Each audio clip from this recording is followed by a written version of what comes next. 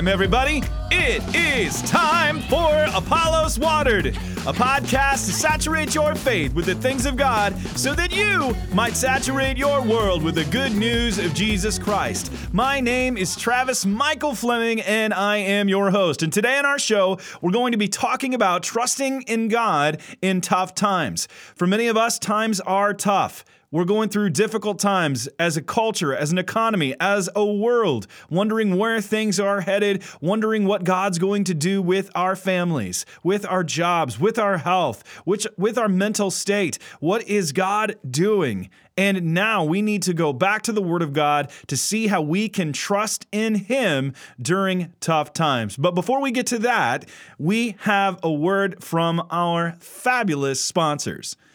Are you looking to buy or sell a home in the Chicagoland area? If so, I highly recommend calling Kathy Brothers of Keller Williams Innovate and her team. She comes with years of experience and loves people. Kathy's trustworthy and really does care about her clients, and I can testify to this because I am one of them. She's my agent. She met with us and learned what we were looking for, presented us with the best options, and helped us find what was right for us. And she didn't only help us purchase a home, but is regularly checked in to see how we are doing. She's attentive to your needs and style and comes alongside you to help you discover what is best for you. Give her a call or text today at 630-201-4664. That's 630-201-4664. That's Kathy Brothers of Keller Williams Innovate. Tell her Travis sent you. Today, we're going to be exploring the book of Lamentations. Let me say this. Lamentations is not an easy book. It's not one that we often go to. It's one that is filled with turmoil, people experiencing the consequences of their actions. They are feeling helpless and hopeless, but in the midst of all of it is hope. You might feel hopeless right now. You might feel helpless. You might feel that God doesn't care and that He is out there to judge you and take you out or to bring you down, and I want to let you know that that is not true. The reason that this passage exists, the reason that this book exists in the Bible is to show us a warning, but also to give us hope. To show us the consequences of our actions if we continue on down a road of disobedience. But more than that, it's to show that God is a God of hope, that God is a God of second chances. And I want to let you know that as we jump into this passage today, that our God is a God of love, a God of hope, and a God of healing. So let's keep that in mind as we explore this together. Several years ago, I was preaching at a church in Sewickley, Pennsylvania. The church was an old Baptist church of about 25 people, and we're looking for ways to connect to the community around them.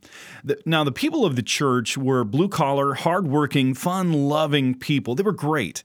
But the community that the church was in was extremely wealthy and very different than the people that were in the church.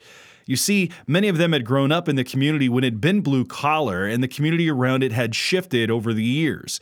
And as time went on, many very wealthy, affluent CEOs of different corporations as well as professional athletes moved into the area, while the church largely stayed the blue-collar church it had always been. And the church had begun to suffer. They began to decrease over time for a variety of reasons. But these people, they had a heart for God, and they wanted to see people transformed with the gospel. So they decided to go door to door to get to know their neighbors and share about their church. They went to one large home. They knocked on the door, a man opened the door, and they began to share about their church. He looked at them squarely in the face and said, "I have everything I need. I don't need God," and then slammed the door. They were taken back, hurt, confused, didn't know what to do, didn't know what to say. And when they relayed that story to me, I could feel the hurt and pain within their souls because they wanted others to know the good news of Jesus. And yet, many people had thought of material items as the way of looking at God's blessing. And we know now that as societies have modernized more and more, and while God has blessed and given us many different things, that doesn't fill the hole in every single one of our hearts. In fact, that man's response became really a life lesson for me as I began to see many other people find their identity and their strength and their security in their wealth and in their money. I've seen that script play out time and time again, especially when I see people coming into our country who come from backgrounds or places where they didn't have very much, especially from majority world cultures. For many of them, they are Christian. They knew Jesus. They worshiped him. They fasted. They prayed. They were in all-night prayer meetings. They would read the Bible all the time. They would be in choirs and sing God's praises. And then they would find themselves in the United States. Either they were refugees or asylees, or maybe they were just coming here to study and granted the opportunity to do so. And it was an awesome opportunity that they had in front of them. It wouldn't be too long, however, that you would see once they arrived in the United States, they would get into a church, but what you would see happen over time is that their zeal would begin to dissipate, and they would begin to acquire more and more things: cars, clothes, status. They would send photos of themselves to put it out online so other people would see it and notice how great they were or how much they'd achieved and everything that they had done. While at the same time, often proportionally, as their status increased and all of their finances increased, you would see their zeal for God begin to dissipate. For many of us, we have placed our desire or our trust in other things rather than God, if we're honest. We trust ourselves, we trust our intellect, we trust our education, we trust all of the things that we have rather than God. And it's not until those things begin to be taken away that we really turn back to God. Isn't that the way it is for every one of us? That's why C.S. Lewis said time and time again, God whispers to us in our pleasures, but he shouts to us in our pains. It's his megaphone to rouse a deaf world. True. We don't think we need God, but COVID has really brought that back to the forefront. We need God. The phrase, "in God we trust," is found throughout Scripture. You can find it in Psalm 118:8, Psalm 40, verse 3, Psalm 73, verse 28, and also in Proverbs chapter 29, verse 25. But the main way that most Americans know about this today, it's because it is found upon our money. It was placed on our money by an act of the 84th Congress and approved by President Dwight D. Eisenhower in 1956. Many may not realize it is that while our current paper money points back to that act, it actually appeared on our coin money all the way back to 1864. And that came about in a roundabout way. Some have cited the words as part of Francis Scott Key's Star-Spangled Banner, written during the War of 1812, that has a line in the song that says, "And this be our motto, in God is our trust." Yet, it wasn't until Reverend M.R. Watkinson wrote a letter to the Secretary of the Treasury, Salmon P. Chase, that we should add a statement that recognizes Almighty God in some form on our coins in order to, as he says, relieve us from the ignominy of heathenism. The word ignominy means public shame or distress. He wanted to show that it was God who we really trusted in, not the paper itself. It was God who we looked to. I was speaking to a friend of mine in India about the differences between the U.S. and India.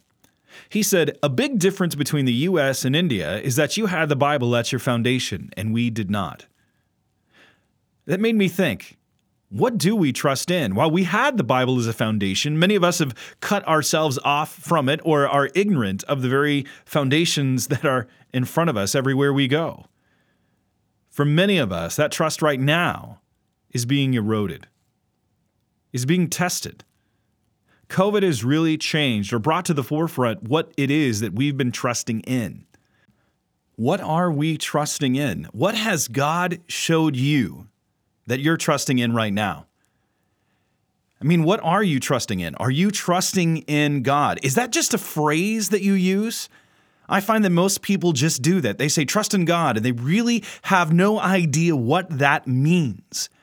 For many of us, it's just this generic saying that we use to fill the void of our lives, some vague idea of something that is greater than ourselves. But the Bible presents something totally different. When we say, "In God we trust," what do we really mean?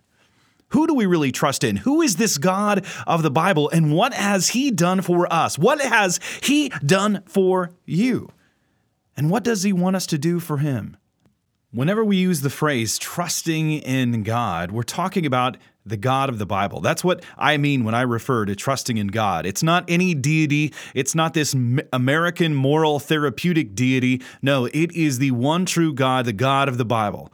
Not the God of Islam, not the God of Hinduism, not any other god or goddess that's in this world, not any other ideal or subject, not ourselves, not our own conscience, not our own mental belief about who we are, not our identity. It's about the God of the Bible. That is the God who we only can trust in because He's the only God who exists.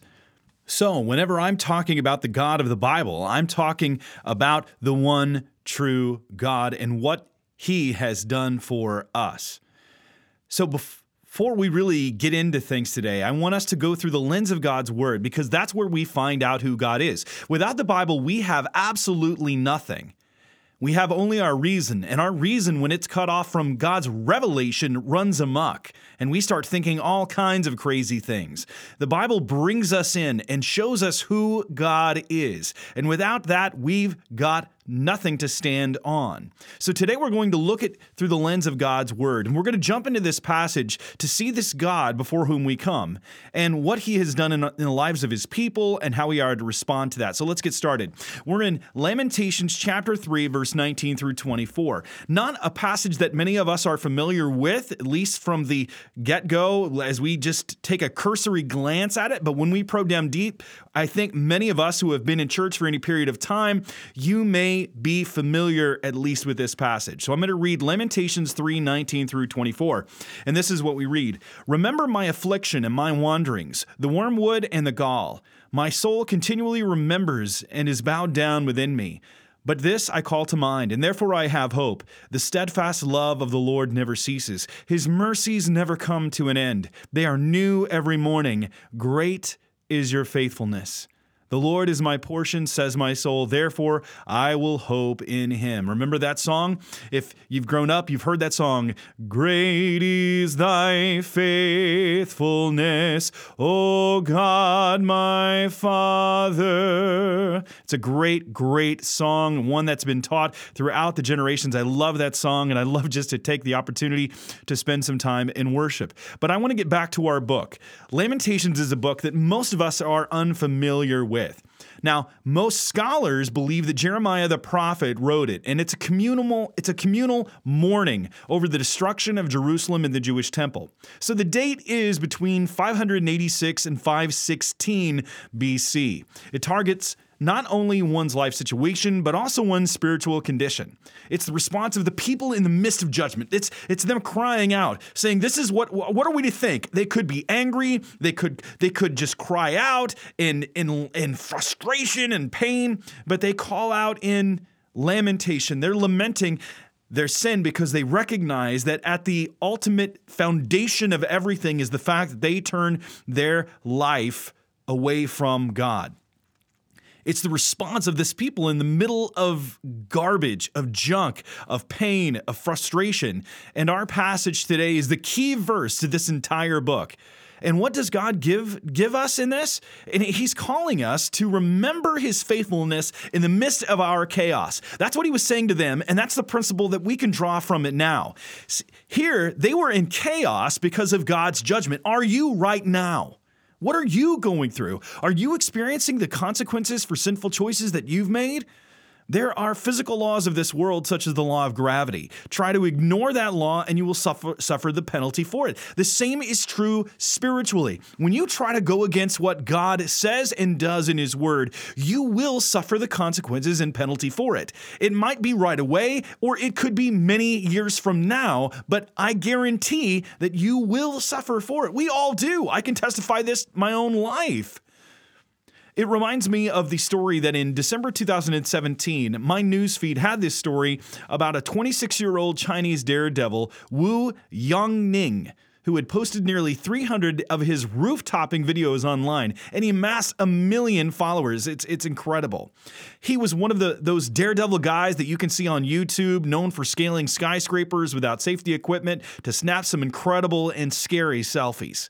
Anyone who would watch him or his videos would have their knot form in the pit of their stomach. I would watch it and I'd be like, you're just seeing him walk along the edge and the camera's looking straight down the edge of a building. He was a stunt man who had worked in film, but he got careless and tempted the law of gravity and lost his grip on a stunt and fell to his death. It was tragic. And I use him to illustrate the point that there are spiritual laws just like the physical laws of gravity. That if we're trying to tempt it, we're going to find ourselves suffering the consequences, the tragic consequences of those choices. Yongning's consequences were immediate, but others in our life are often delayed, but they will, as they always do, come. This podcast is meant for those people. If that's you, that's you. Meaning that it's meant for people that have been through life. You've been through the ringer. You know exactly what I am talking about, and you can testify wholeheartedly of making choices and tempting God and putting yourself out there, and you have suffered the pain and have the scars on your soul to show what it's like to veer away from God, and God has called you back. That's exactly what happened to the Jews during Jeremiah's time. They'd been warned time and time again, but they didn't listen. They were tempting God, in essence. They began to worship false gods secretly. Even some of the Jewish leaders were doing it. They practiced child sacrifice, which today I would say is the equivalent of abortion. And they're sacrificing one's child, that's what's going on today, for the sake of convenience, success, or finance, or some reason. It could be a variety of reasons, and you can contact me and say all the reasons why a person has gone about it. I don't care. It's still killing one's child. Now, the woman needs ministering too, okay? I'm not getting off on that subject right now. And we will say, just completely that woman needs ministering too. And there is forgiveness in and through Christ. But I want to say and show that what was going on in the Old Testament was not so far removed from where we're at today, that people are still doing these kinds of things. And it got so bad then that they were practicing cannibalism and even ate their dead children. They had a deep and persistent attachment to their gods and the goddesses of their time. And we have many false gods and goddesses in our day, many idols that we will follow and sacrifice to in order to find that fulfillment or what that idol offers us. Either it's success, we think it's pleasure, we think it's comfort, we think it's joy, we think it's status, we think it's anything, and we will sacrifice anything to attain that. And the Israelites did the same thing. And they had become idolaters, and they were looking to themselves, money, and power for their protection rather than God. So God raised up prophets to warn them and plead for them to repent. But when there are true prophets, I guarantee this, false prophets aren't far behind. And false prophets rose up and said that there was no judgment coming, nothing to see here, nothing to happen, don't worry about it. They told people what they wanted to hear. But God brought the hammer down. He rebuked them through Jeremiah. Jeremiah pleaded with God's people with tears, but they wouldn't listen. So finally, he brought judgment upon them, and such a judgment that they couldn't even begin to fathom the awful nature of it. He was simply withdrawing his hand of protection. That's what God was doing, and allowing to take place what he had been protecting them from. And since they refused to obey or listen, he did remove his hand to show the extent of how bad their evil really was. Their sons would die by violence. Their daughters would die by starvation. There would be rape of wives, mothers, and children. There would be no one to bury them. There would be disease, and their shame would have been unbearable. Jerusalem was protected by walls and was under siege by the Babylonians for about 2.5 years. When the walls were finally breached, the Jewish king Zedekiah tried to flee, but was captured not far away. He was 33 years old and had younger sons. After he was captured, King Nebuchadnezzar had his sons slaughtered in front of his face, and then he put his eyes out, chained him up, and carried him captive to Babylon, where he remained a prisoner until he died. Nebuchadnezzar plundered the city, pulled down the walls, and destroyed the temple. It was perhaps the most awful day in all of Jewish history. Can you imagine that, being that king? Knowing you had the opportunity to stop this whole thing, but everybody around you's like, no, no, no, no, no, no. And Jeremiah's saying, yes, yes, surrender, do this, you'll find peace. It's going to be pain. There are consequences that are out there, but you can't escape them, but you can't escape the worst of them. And instead of listening to Jeremiah, he listened to these other guys around. And then what happens is he watches his sons die in front of his face. That's the last image that he sees before his eyes are taken out. It's a gruesome, gruesome picture, but no one ever said that the Bible was G-rated. It is not for a Veggie Tales episode. We come back to our passage for today and we read in verse 19, remember my affliction and my wanderings, the wormwood and the gall. He begins by asking God to see where he is. He knows that he is in this awful situation because of the sin of God's people. Jeremiah is asking God to remember his suffering and the fact that he has no home. Now, wormwood is a bitter herb from a bitter tasting shrub, and it's used for medicinal purposes. And gall was similar. It was a plant with a watermelon-like fruit with extremely bitter-tasting pulp, and was also used for medicinal purposes. Now, metaphorically, he acknowledges that he is suffering, homeless, and it's a bitter thing for him to go through. That's what he's talking about in this passage. Now, why did they go through such an awful judgment? It was because of their sin. And for us, it most often comes from the sin that we have done. Have you ever wondered why you're in the state or situation that you're in? And there could be many reasons, but one of them could be that you're suffering the consequences of choices you made. We all have to deal with consequences for our actions. Sometimes that's minor, sometimes it's major, and sometimes others have to suffer because of choices we have made. I've seen so many people in situations where they are stuck because they refuse to obey God, and rather than obey God and do the difficult work of obedience, they sought to take shortcuts and made their situation even worse. Don't blame God. Take responsibility for your own actions. Let's look at verse 20. My soul continually remembers it and is bowed down within me. He's talking about guilt and shame. Shame is not something that we talk about a lot in the West, but in the East, it is a well-known concept. Indeed, it is the social currency by which people move around. Jews were ashamed, and at the state of their city showed it. They couldn't shake it. Jeremiah couldn't shake it. He was broken. We read in Lamentations chapter 5, verse 1, remember, O Lord, what has befallen us. Look and see our disgrace.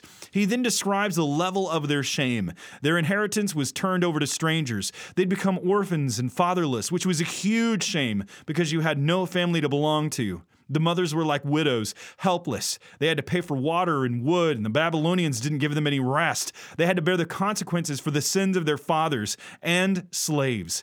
The lowest of society were ruling over them. The women were raped, food was scarce, it was bad.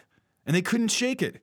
The Lord humiliated them, had thrown them down, brought them to a place of dishonor, as Daniel would describe when they were in captivity in Daniel chapter 9, verse 7 through 8. Lord, you are in the right, but as you see, our faces are covered with shame. This is true of all of us, including the people of Judah and Jerusalem and all Israel, scattered near and far, wherever you have driven us because of our disloyalty to you. O Lord, we and our kings, princes, and ancestors are covered with shame because we have sinned against you. There is a level of shame we bear when we turn away from God. When it comes to sin, Adam and Eve were naked and ashamed, causing them to lose face. All Jews had lost face because their disgrace was everywhere. They were mocked by their enemies, had become the butt of jokes. Their sons and daughters were taken from them, put into slavery. They had to deal with having everything taken away from them and their names being dragged through the mud. There is a level of shame that comes from our sin. It causes us to want to hide from our friends and relatives. One only need to think of criminals caught, and as they are taken outside and put into a car, they try to put their hands over their face to cover their shame so that others do not see them. Lamentations is the second book of Jeremiah, and the first book is a prediction of what would and did happen to Jerusalem, its people, and the temple. And do you know that one of the key words and ideas in this book is shame? Shame, disgrace, reproach, dishonor. When we fail to obey God, there is a level of shame we must all bear. But here's the really cool thing about God. He takes away our shame when we turn to Him. He was shamed on our behalf. He can take away your shame. He can make you clean, spotless, pure. He is the only one who can take away our shame. In our culture, in the West, people make apologies to try to remove their shame. But in a culture such as the Jewish culture, shame could not be taken away by just simply making an apology. It could only be taken away by someone in a more honorable position who could elevate them out of their disgrace. Shame then leads to overwhelming sorrow. He's not just shamed, but he's overwhelmed to the point where he can't even raise up his head. He's in a bitter situation.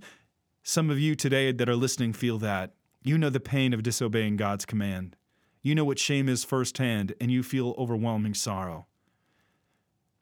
Not all sorrow is a result of sin. That's not the kind I'm talking about. This sorrow is the byproduct of regret and the knowledge that it could have been prevented. But here is the key to this sorrow. Does it become the impetus to spur you to repentance? Or does it become the sorrow whereby you sulk, feel sorry for yourself, and blame someone else, even going so far as to blame God? You know, the Bible does talk about this kind of sorrow.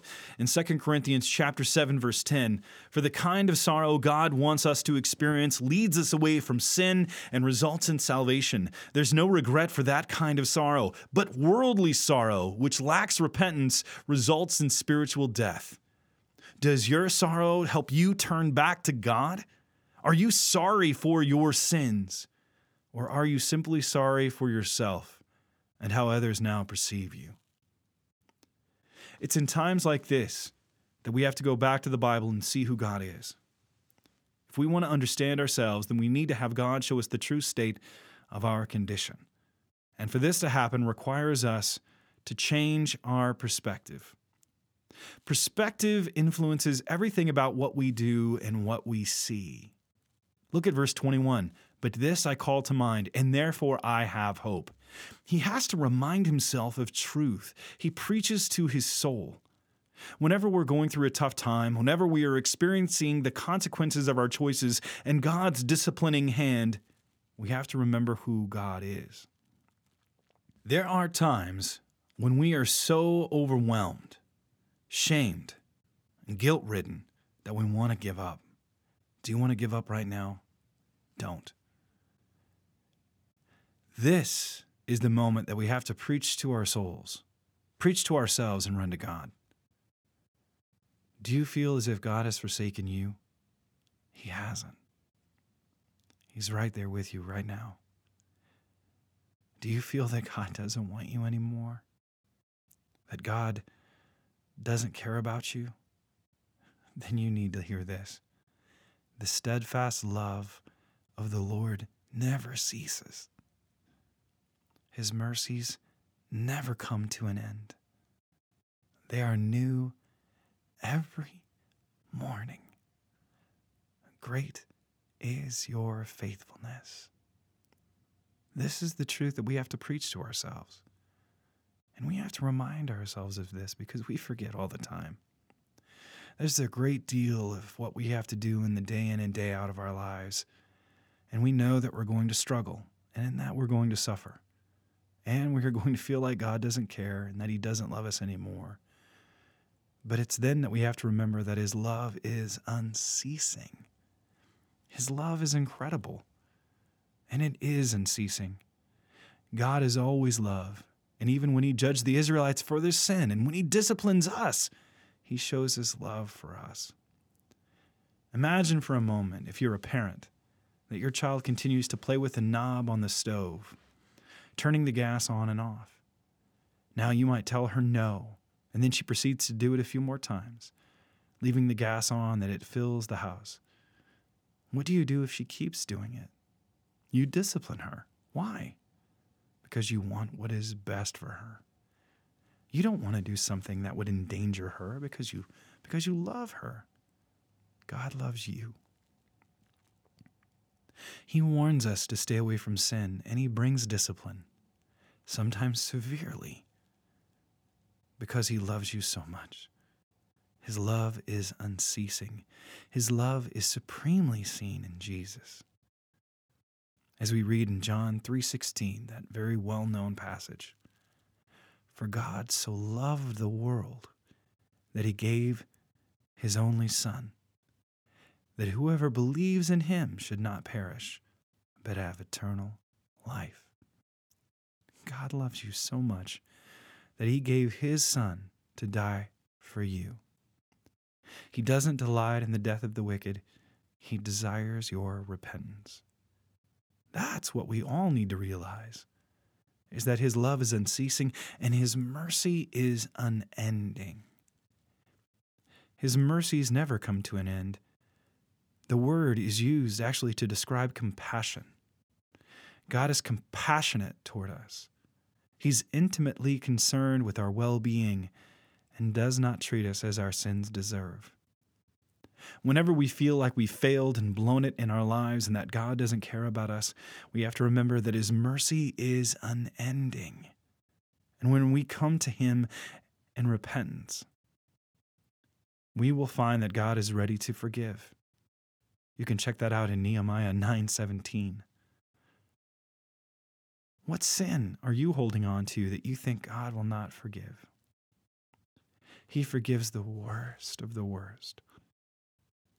He forgives of murder, sexual sins, violence, greed, racism, hate, idolatry, and the like. That's the magnificence of Jesus' death. It wasn't just for the socially acceptable sins, but the unacceptable ones as well. We have undervalued what happened on the cross and the evil that he took upon himself. He took the worst of the worst, and it's by Jesus' death we find mercy. Jesus took the wrath of the Father that we deserved, and he offers us mercy. He offers you mercy. You don't have to try and earn it or buy it or manipulate it. It's there because of what Jesus has done for you. And you will also find that his faithfulness is unabating. It means not weakening or losing intensity. That means they are new every morning. Great is your faithfulness. It doesn't stop. He's merciful to us today, yesterday, tomorrow, next year. His mercy doesn't get weaker if you keep sinning. In fact, God's mercy and grace increase where there's sin. Paul spoke about this in Romans chapter 5, verse 20 through 21. The law was brought in so that the trespass might increase, meaning God gave us the law so that we might be aware that we are sinners. But where sin increased, grace increased all the more, so that just as sin reigned in death, so also grace might reign through righteousness to bring eternal life through Jesus Christ our Lord. If you sin, know that God's grace is greater than your sin. Don't pretend to make your sin look less than it is. Declare what it is in all of its ugliness. Don't let shame try to make you marginalize it. Declare it and see it for what it is. But understand that God's grace is more beautiful, and the reality of what it is far greater than any shame, any guilt, or any condemnation that the devil wants to throw at us. God's grace is for you. It's not just for the kindergarten child in Sunday school class, but it's for the adulterer, the idolater, the thief, the gossip, the fornicator, the liar, and the murderer. God's grace is sufficient for you. I want to focus on verse 24. The Lord is my portion, says my soul. Therefore, I will hope in him. You see, there's a choice that we must make. We have to consciously put our trust in God. That's what this entire message is about. It's about trusting in God's faithfulness, handing over the keys of our lives. The Lord is my portion is a translation that I'm not quite sure communicates the full meaning. The New Living Translation puts it this way: I say to myself, the Lord is my inheritance, therefore I will hope in him. For the Israelites, this was huge. The promised land had been their inheritance, and now they were being taken away from it. It was shameful to be kicked out of their ancestral lands. But here we see Jeremiah stating that our hope was really not in the promised land or in the temple, but in God himself. You see, for us, we have to realize that our trust is not in our government or its leaders, not in our history, not in our ability or ingenuity. It has to be in God alone. That's what stewardship ultimately is about. Understanding that it is God who gives us the ability to have a job and earn money. It is God who gives us the abilities to serve him, to do things for him. We have to consciously put our trust in him with our marriages, our jobs, our careers, our family, our spouses, our children, and our money. For us to do this, then, we have to do three things. First up, it requires us to repent of our sins. You can't have God without repentance. Before we can turn to God and receive anything from him, we must recognize the evil that we have done. Jeremiah puts it succinctly what the Israelites were guilty of in Jeremiah 2:12 through 13. He says, "Be appalled, O heavens, at this. Be shocked. Be utterly desolate, declares the Lord. For my people have committed two evils. They've forsaken me, the fountains of living waters, and hewed out cisterns for themselves, broken cisterns that can hold no water." What is the problem? They turn from God and try to create other things and treat them like God. Do you do that? If you turn away from God, you have to turn to something else. If you refuse to acknowledge God, it means you already have some other functional God in your heart, and that God cannot handle all of your life. It can't give you happiness. It can't get you through the suffering. It will inevitably lead to destruction because it is no God at all. The Israelites turned from God and tried to create other things and treat them like God. And in order to get back to God, we have to turn back. Repentance means turning away from what God has decreed as evil and turning back to him. Repentance is simply the description of what it means to go to God. It's what turning to God looks like. It means abandoning the evil in our hearts and embracing him. And then it requires us to realize our new identity. God becomes our inheritance. He is our life. He's not a part of our life, but our life. Knowing who Jesus is and what he has done, and then to know what he has given us through Christ, enabling us to become children of God. He then becomes our primary identity. And that identity shapes every other identity that we have. If God is God and what Jesus did on the cross is true, and he really did rise from the dead after 3 days and then ascended into heaven, then that defines life itself. It defines what we know about the universe, creation, life, love, and everything else. God then defines what sin is. And we place ourselves under that truth, knowing we are condemned because the Bible calls what we do in love as sin. It might seem natural to us, but if God has decreed it as it is, then it's evil. No matter how we might feel about it, no matter how good it feels, no matter how much society says it's good or the government says it's good and okay, or even science might say that we're animals and that's what you're to do. Nope, we're not animals, and our desires are fallen. Even if our friends and family say it's good, we can't continue doing it because he has defined our identity and because he has defined who we are. Then he defines what we do, how we live. Is Christ your identity? If not, why not? Lastly, we need to rest in his promises. This passage, along with several others, is asking us to trust in God. In the middle of chaos, as we suffer the consequences of our sins, or we find ourselves in difficult situations, we can rest in his promises. He has promised to be there for us, to never leave us or forsake us. In fact, later on down in this passage, we read in Lamentations 3:25 through 33, "The Lord is good to those who depend on him, to those who search for him. So it is good to wait quietly for salvation from the Lord. And it is good for people to submit at an early age to the yoke of his discipline. Let them sit alone in silence beneath the Lord's demands. Let them lie face down in the dust, for there may be hope at last. Let them turn the other cheek to those who strike them and accept the insults of their enemies, for no one is abandoned by the Lord forever. Though he brings grief, he also shows compassion because of the greatness of his unfailing love, for he does not enjoy hurting his people or causing them sorrow. Resting in his promises means waiting for him to act rather than us taking matters into our own hands. It is in God we trust, not in our money, not in our fame, not in our abilities. These are promises that will be realized. And it's not dependent on us, but on the God who made us. Before we leave our time together today, I need to ask you a question. Do you know him? Are you trusting in him? We know that we can entrust everything to him because he is faithful. We need to show that trust by committing ourselves to him anew. And you can show it by trusting in him with your life and salvation, by declaring your faith in baptism, by uniting and joining with believers in a church, by practicing generosity even when times are tough. We do it by our everyday lives and the everyday small decisions that we make. And we can do it together. I'm not above you, I'm with you. Let me be your cheerleader. Let me encourage you in this. Let's do it together. We can trust in him because he is trustworthy. That's it for today's episode, everybody.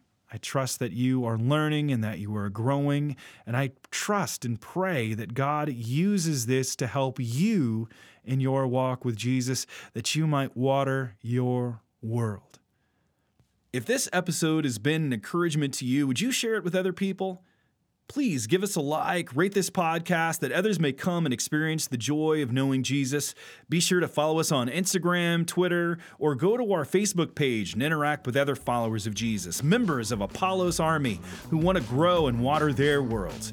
Each week, we will have questions posted on our Facebook page that you can respond to and interact with. So check that out. You'll be glad that you did. This is Travis Michael Fleming signing off from Apollos Watered. Stay watered, everybody.